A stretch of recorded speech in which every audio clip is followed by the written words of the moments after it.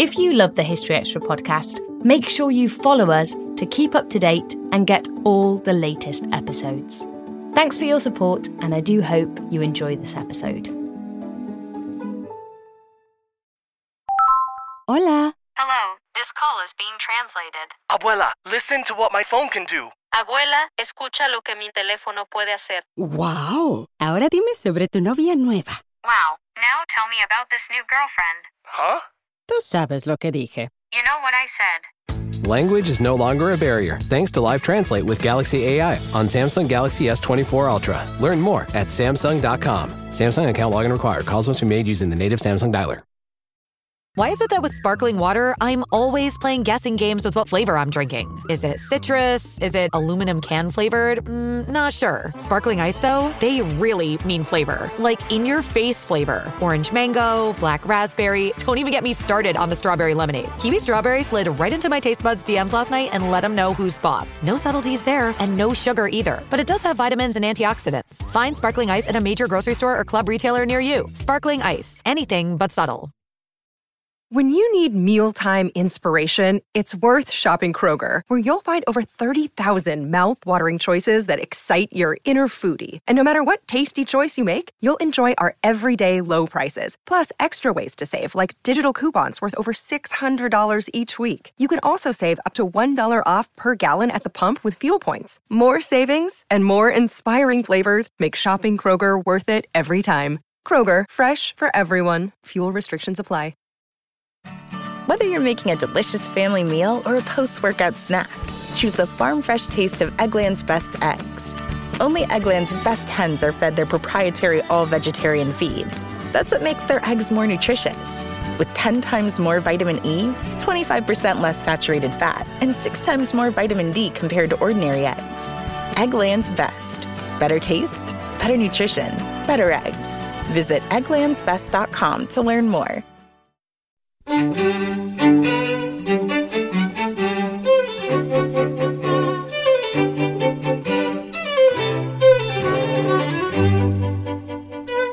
Hello, I'm Dave Musgrove, and this is the History Extra podcast for the week of 29 March 2012. If you like what you're listening to, you'll like our print sister, BBC History Magazine, which is, of course, Britain's best-selling history magazine. It's on sale in all good newsagents and on subscription, and now digitally. It's available on the Kindle. Go to historyextra.com/Kindle, or search for us on Amazon, and on iPad. Go to historyextra.com/iPad, or find us on the Apple newsstand. We can also be located on facebook.com/historyextra and twitter.com/historyextra. And our April issue is on sale now, in print in the UK and digitally more widely. It's got features on Roman Britain, Roman nightlife, the Falklands War, Richard II, Bletchley Park in the Second World War, and a big special supplement on the Titanic, which sank 100 years ago this month. So lots of good reading. But enough of that. Coming up on this week's podcast, we have... And within 3 years, the Klan is crushed, broken like a dry twig by J. Edgar Hoover's FBI. That was Tim Weiner talking about the FBI's role in secret intelligence. We sort of fall over ourselves trying to show that there was nothing predetermined about, the economic success of Britain. That was James Robinson talking about global poverty and prosperity.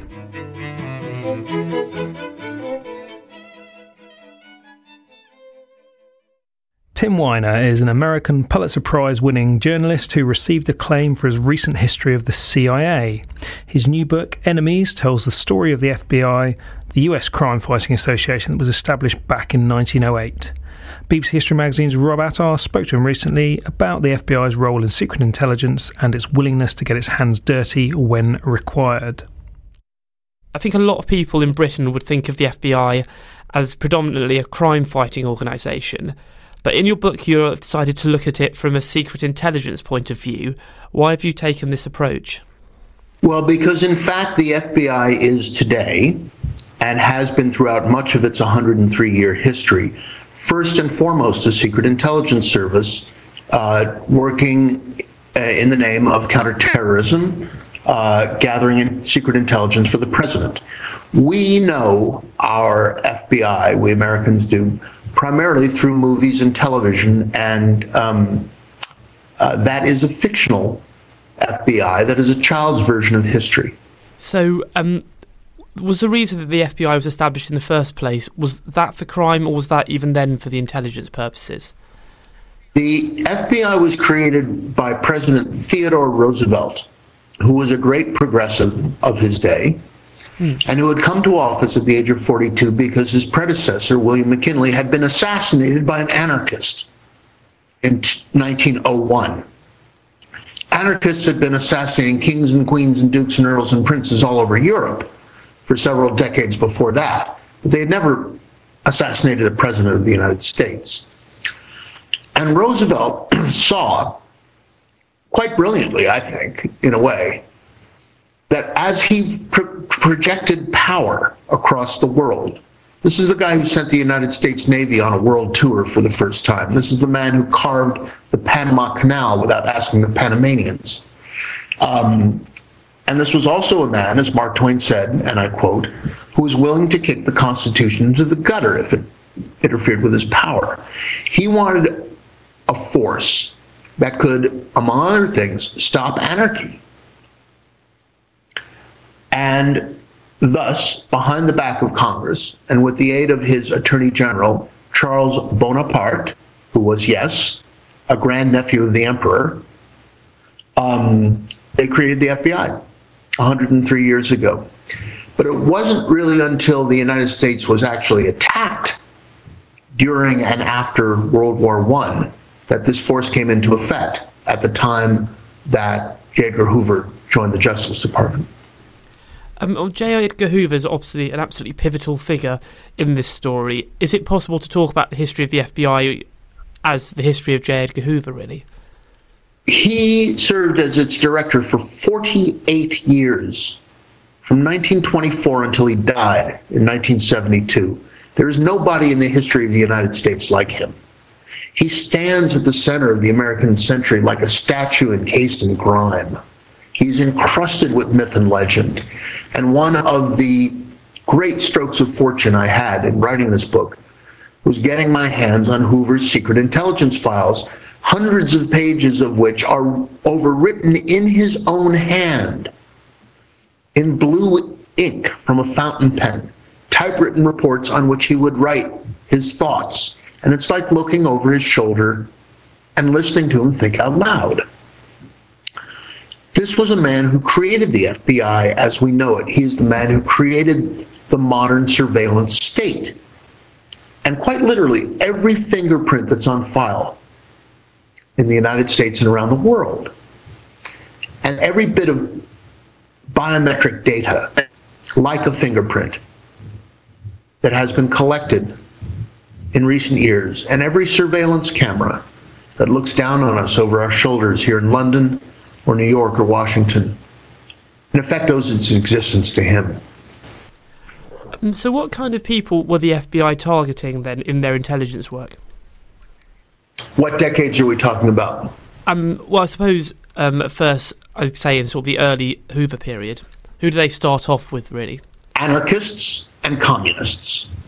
The Communist Party of the United States was founded in September 1920. Hoover's men from the Justice Department and the Bureau were there, present at the creation, 5 of them, including a Russian-speaking undercover agent, who attended the birth of the CPUSA. Hoover believed, and he believed all his life, that Soviet communism was like the Spanish influenza, that it would float across the world and threaten the United States on an existential level. And he became essentially the progenitor of American anti-communism from 1920 onward. So does this mean that the FBI was quite a political organisation in the sense it was going after political targets? It was doing secret intelligence work in the name of the president. This doesn't get organised on a presidential level until 1936, when President Franklin D. Roosevelt, who we think of as a great civil libertarian and certainly, the defender of democracy, who with Churchill and Stalin defeated Hitler.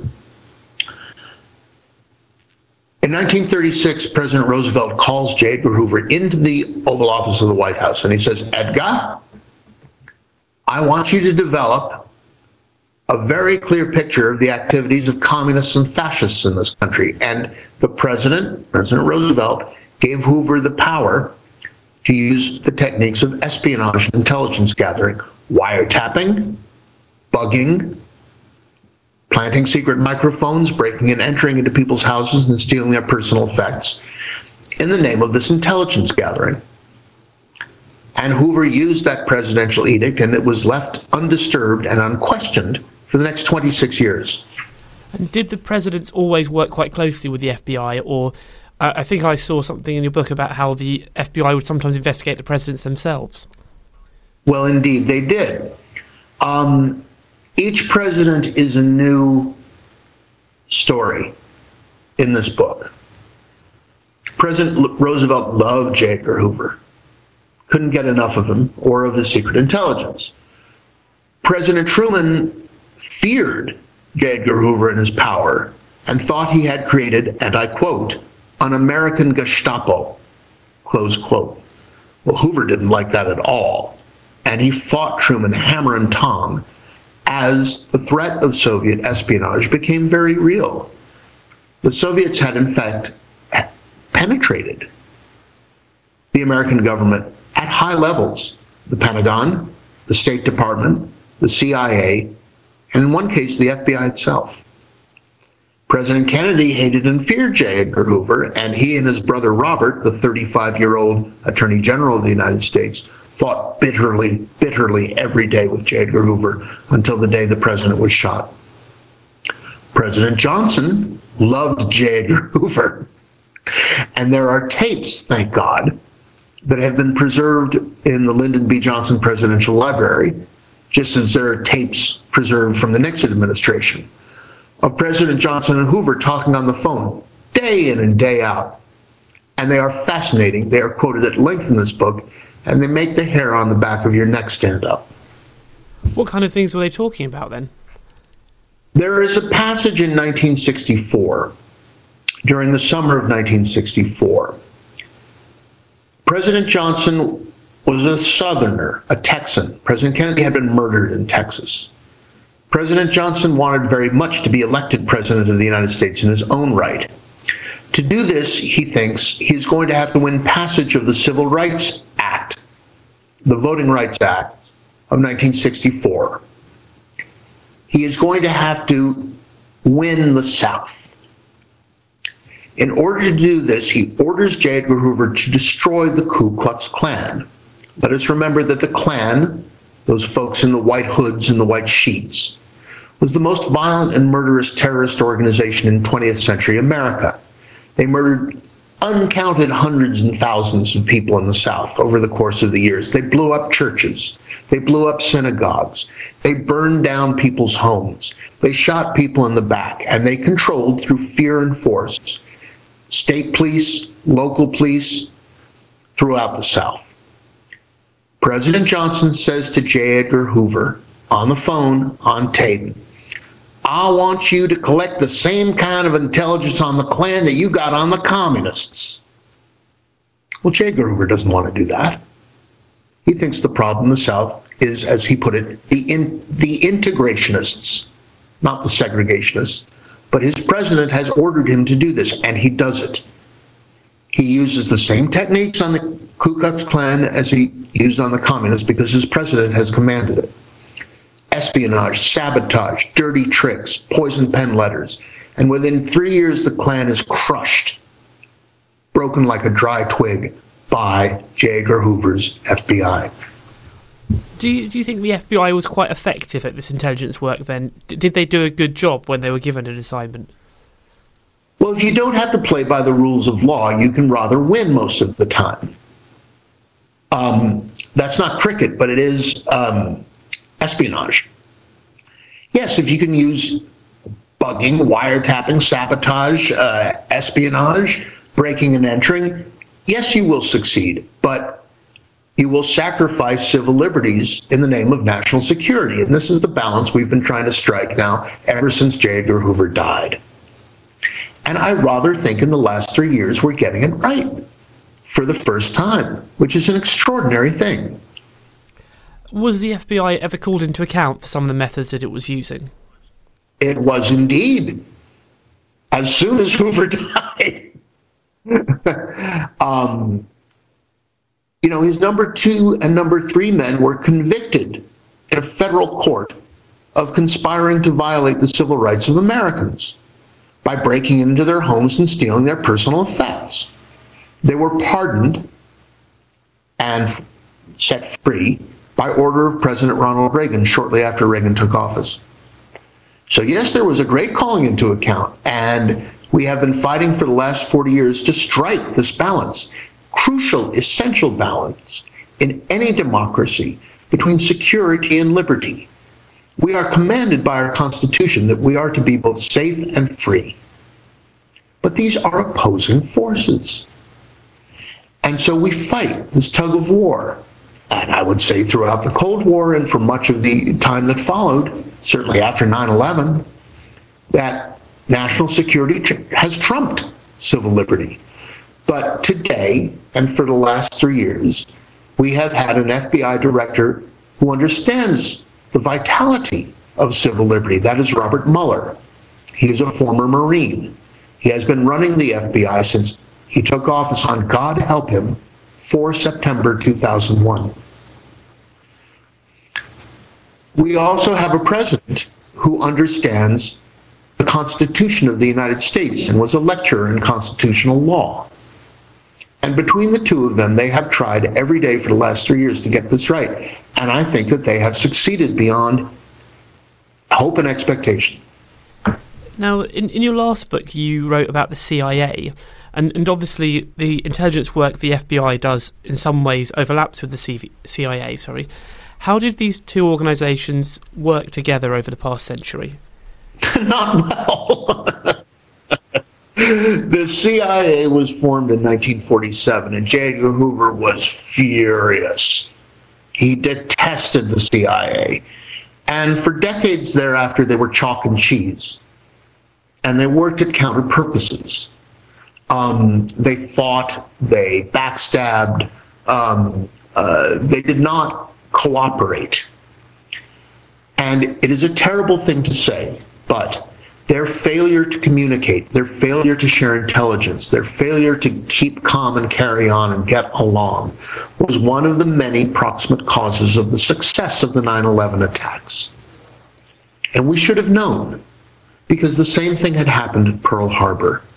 There were fragments of intelligence scattered throughout the Army and the Navy and the FBI that the Japanese would certainly attack, heading toward America by air and by sea. But precisely when and where, didn't quite have that. Had these agencies cooperated, who knows? It's one of the world's great counterfactuals. The same thing essentially happened in the weeks and months before 9/11, and these are some of the saddest passages of the book, where you see it coming, and you know Al-Qaeda is going to attack. They have said they are going to attack, but precisely where and when, we don't know, because we're not putting the pieces of the puzzle together. So many of them were within the grasp of the CIA and the FBI. So was it just rivalry between the two sides that meant they didn't cooperate properly? Essentially, it was folly. And I would cite to you the great book by the American historian Barbara Tuchman called The March of Folly. Why did the Trojans take in that horse? They knew what was in that horse. Why did the Renaissance popes act in such a stupid and corrupt way as to bring on the Protestant Reformation?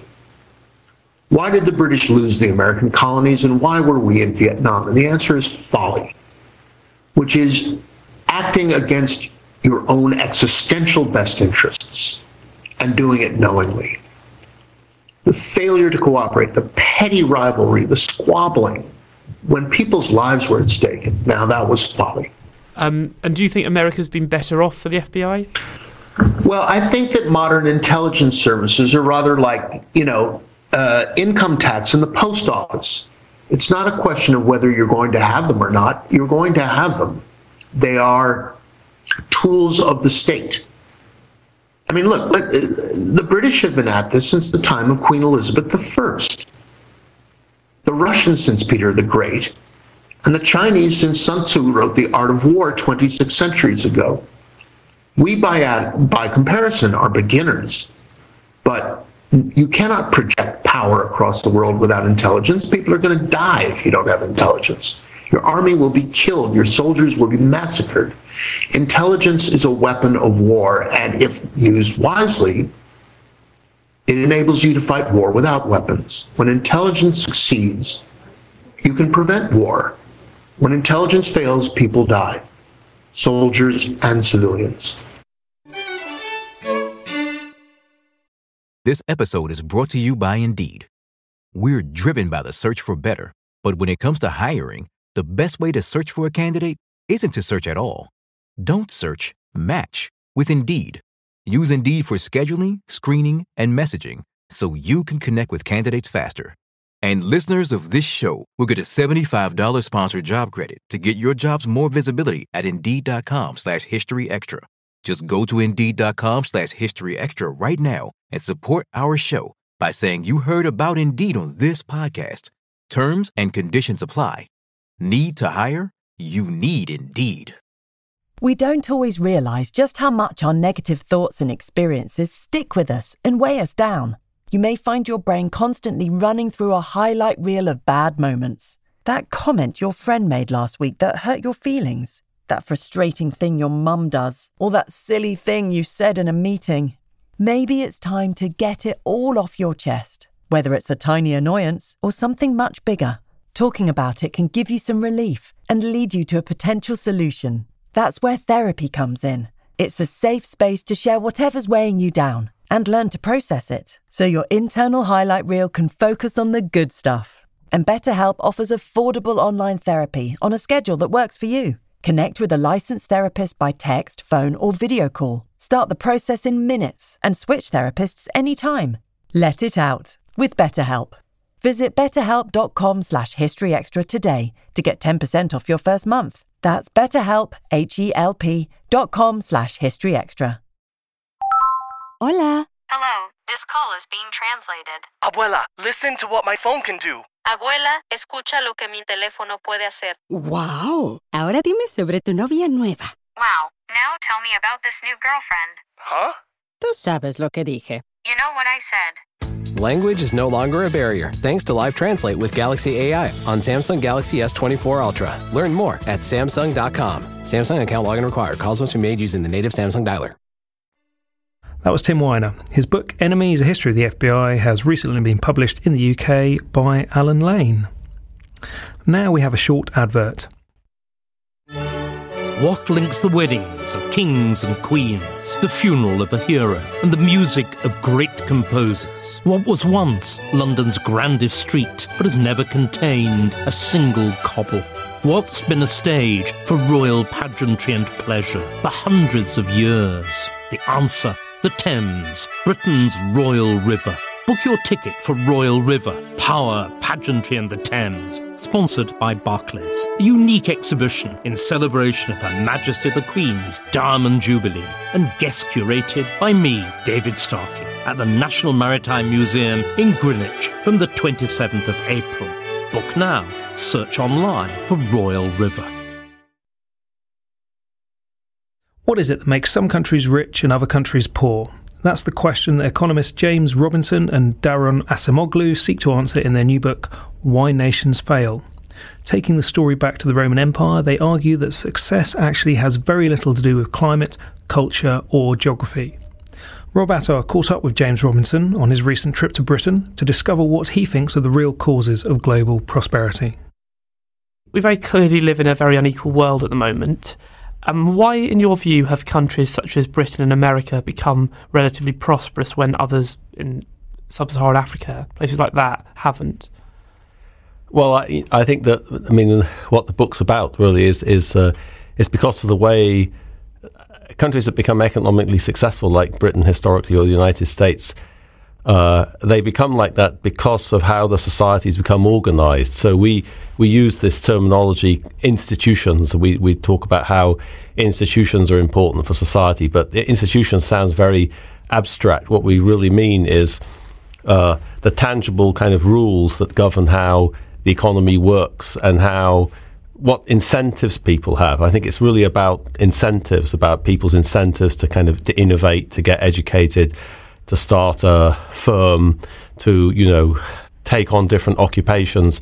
Really what makes a society prosperous is whether or not it's organized to kind of harness the talents of its people, the talents and energies and ideas, the creativity of its people. And those societies historically became organized in such a way as to harness those talents. And that's what really makes those societies economically successful and innovative. And that's very different in much of the world in sub-Saharan Africa or Latin America or the Middle East. So was there anything particular about countries like, say, Britain that meant they developed these institutions that were required for economic success? Was it something about its geography or its culture, maybe?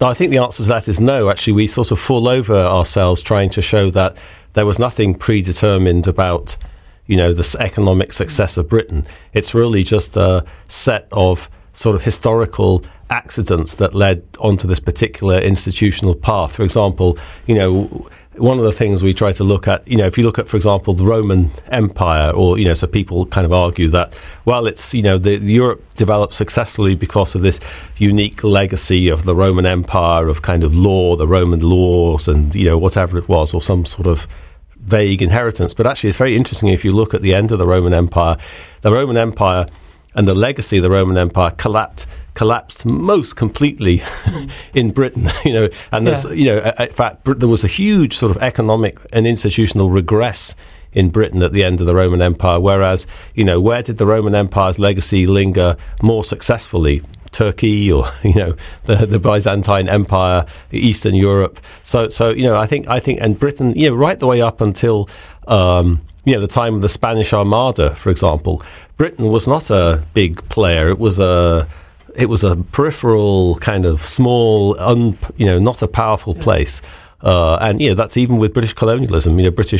Britain got into the game very late in the day. That's part of the reason why they ended up colonizing these marginal, uninteresting places like the United States and Australia.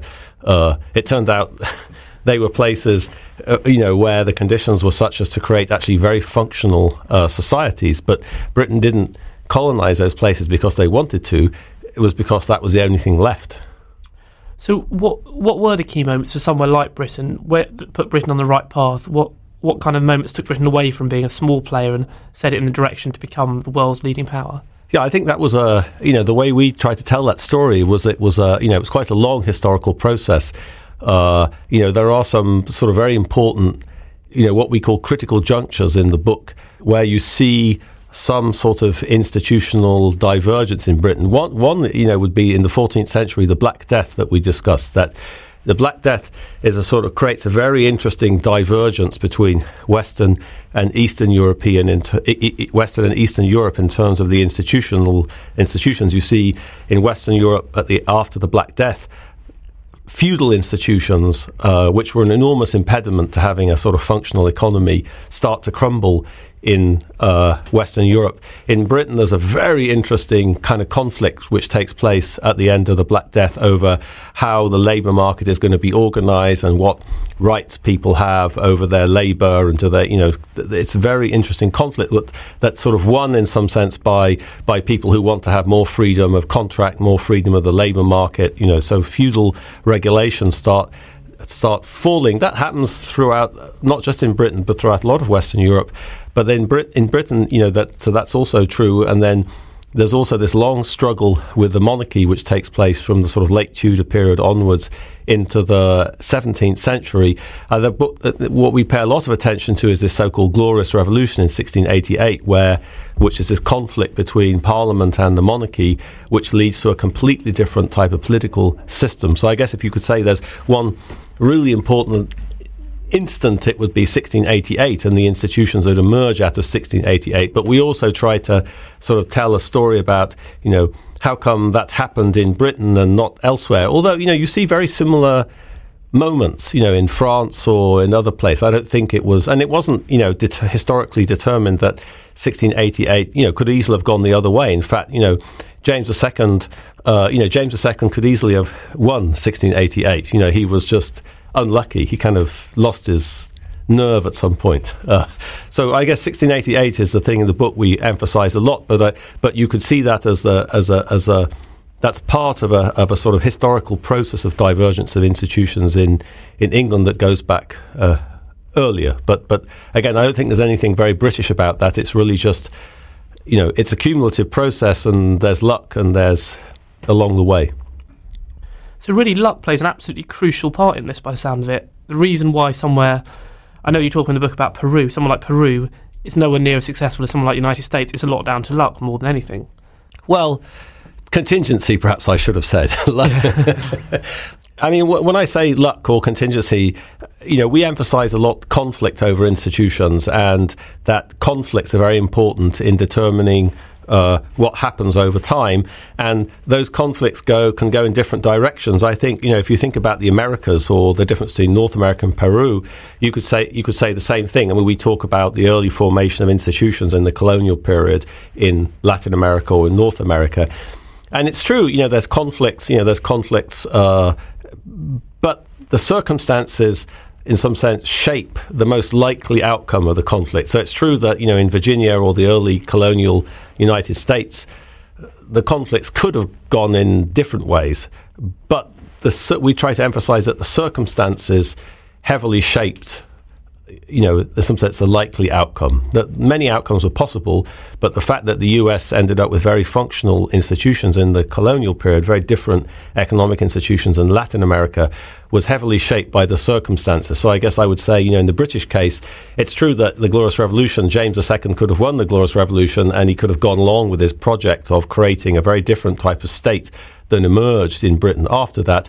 But the change in British society up to that made it much less likely he was going to win than otherwise. So yes, there's contingency, but it's shaped by these sort of structures, I suppose, by the circumstances. So once a country goes on a certain path, it tends to carry on in that direction.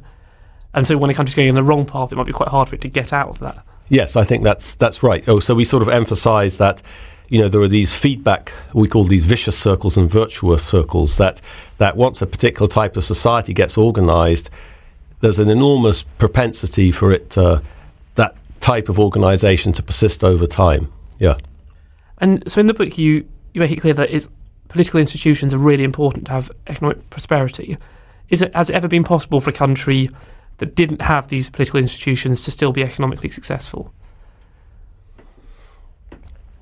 I think we emphasise that if you want to have sustained economic progress, you need to have a particular kind of nexus of institutions, which we call inclusive institutions, that allow the society to harness the talents of its people in the way we sort of I was describing earlier.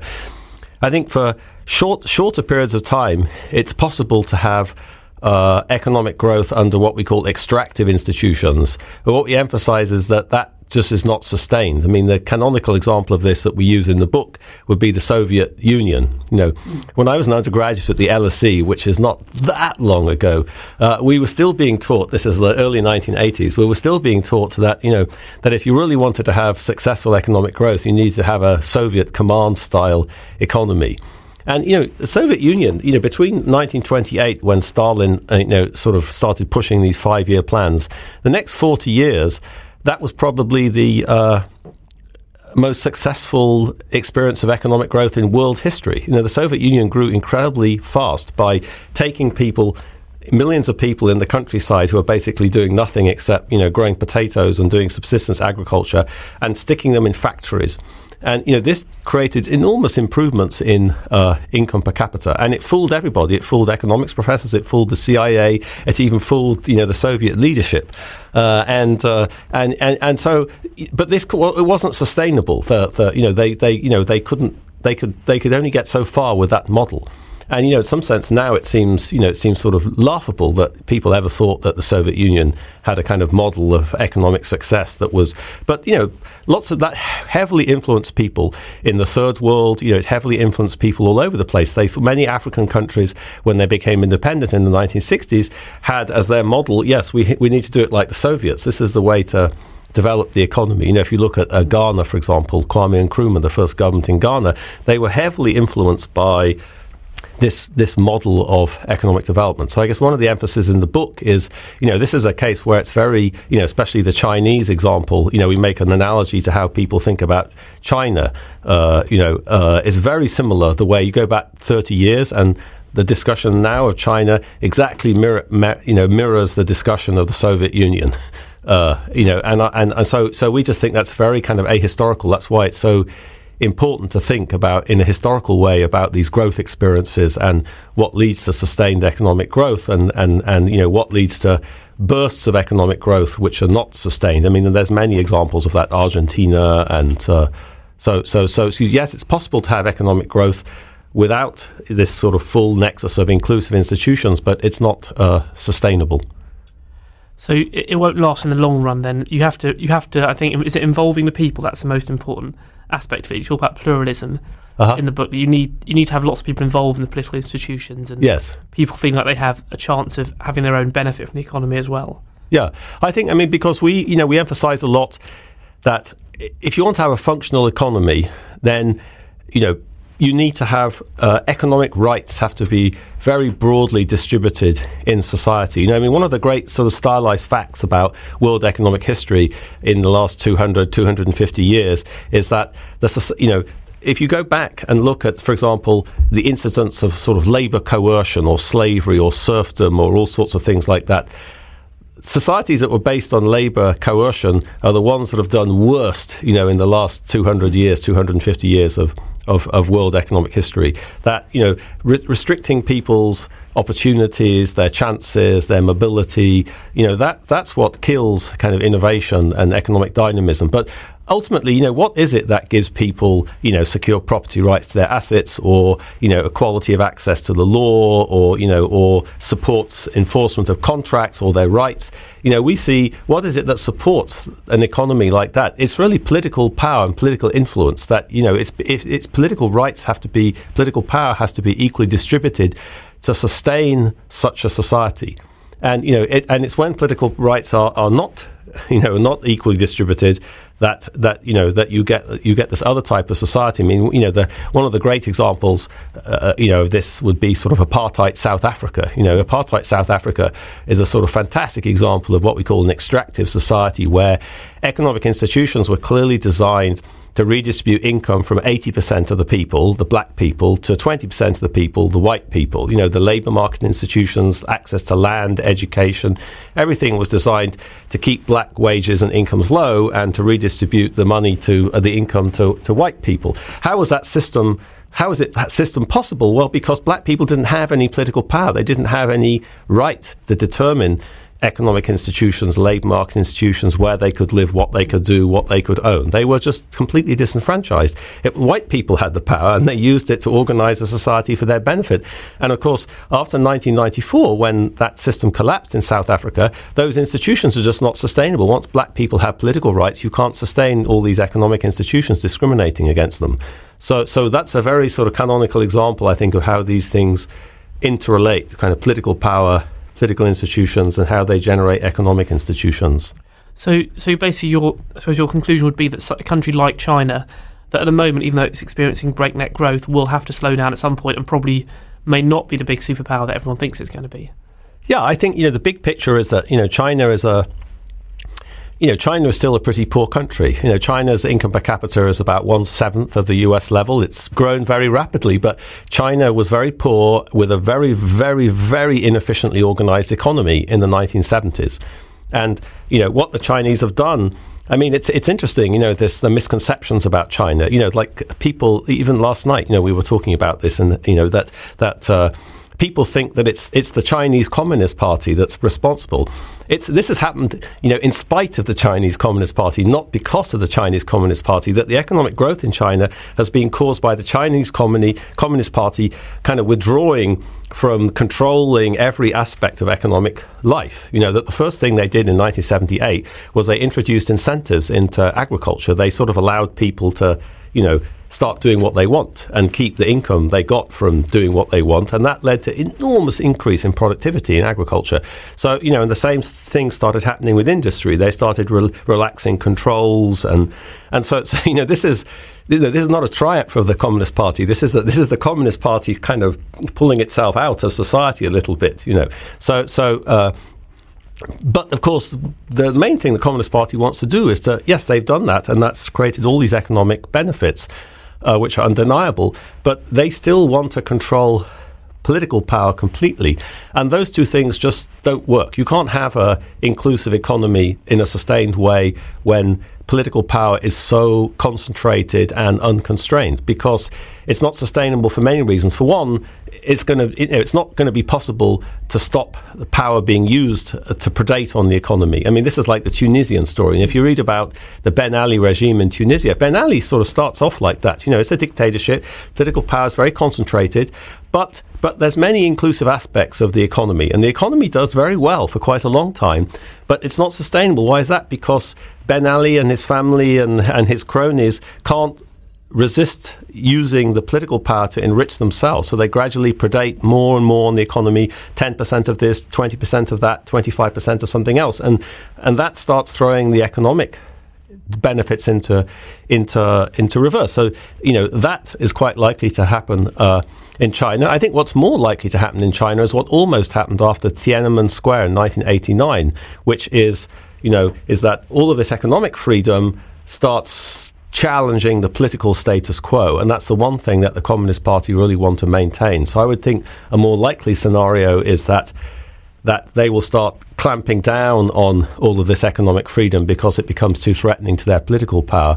But I guess the main sort of prediction of the book is that what's very likely to happen in China is that economic growth will disappear, and the place will become much richer than it was in the 1970s, but still relatively poor compared to Britain or Western Europe or North American countries.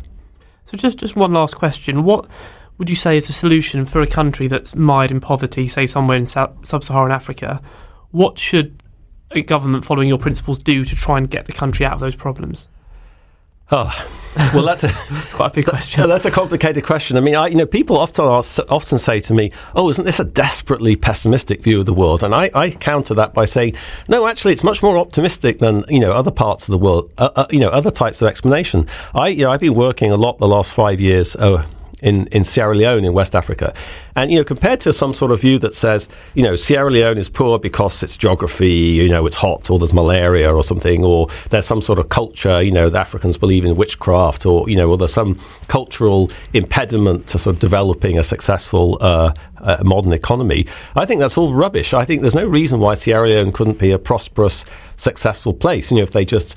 The government invested in infrastructure and education, and people had rights to kind of do what they want with their talent. So I sort of think it's, at some level, it's a very optimistic view. The difficulty is that the current sort of institutional equilibrium in a country like Sierra Leone is very difficult to change. To change the development trajectory of a country like that, you have to change its institutions, and that means fundamentally kind of reconfiguring the distribution of political power in society and the way the state works. And that's not something which is easy to achieve. It's not something that you can't solve that problem just by throwing money at it. Throwing money, development aid may be helpful. People get medicines that otherwise they wouldn't have. They can eat. They get a school that wouldn't exist. I mean, so I'm not advocating getting rid of aid. I'm just emphasizing that aid, as currently configured, doesn't address the institutional problems of that society. I don't have, and I don't think any economist has, a magic wand or a sort of simple fix for that. That's really a matter, because to understand, what you can do and what's feasible and how you can do it and what's ethical, indeed what's ethical to do, is very complicated. It depends a lot on the society itself. I mean, we at the end of the book, we try to use this, we talk about the example of Brazil and how Brazil changed its institutional path in the late 1970s and early 1980s, and we talk about this notion of kind of empowerment, that in some sense what's needed is if you go back to the South Africa example, South Africa's been doing a lot better since 1994 because the change in the political transition that happened with the collapse of the apartheid regime, empowered all of these Africans that had previously been disempowered, and so I think that empowerment, this notion of empowerment as a way of that's a concept which sort of comes out of the battle for women's rights. I think this notion of empowerment that's an interesting example, because you see, in Britain, for example, that this struggle for women's rights and equality for women, that did empower people, and it did lead to big change in society, I think beneficial change in society. So I guess that's an interesting analogy for us, that you need to empower people who are disempowered.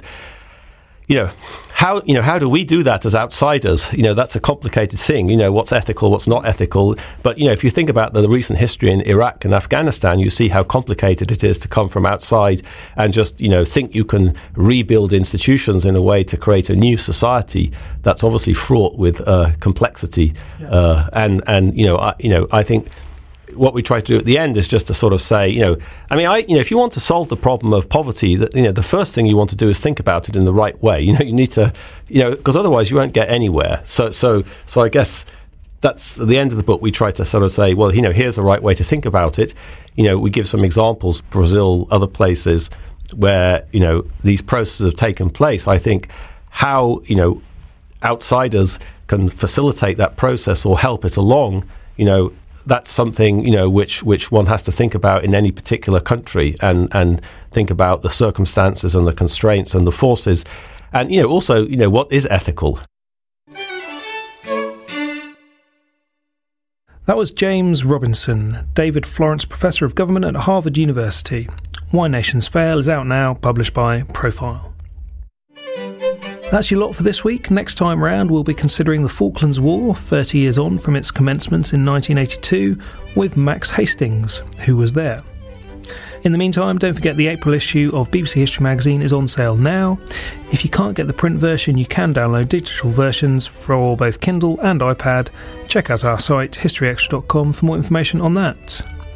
This weekly podcast is recorded in Bristol and produced by Dave Gibson. Thank you for listening.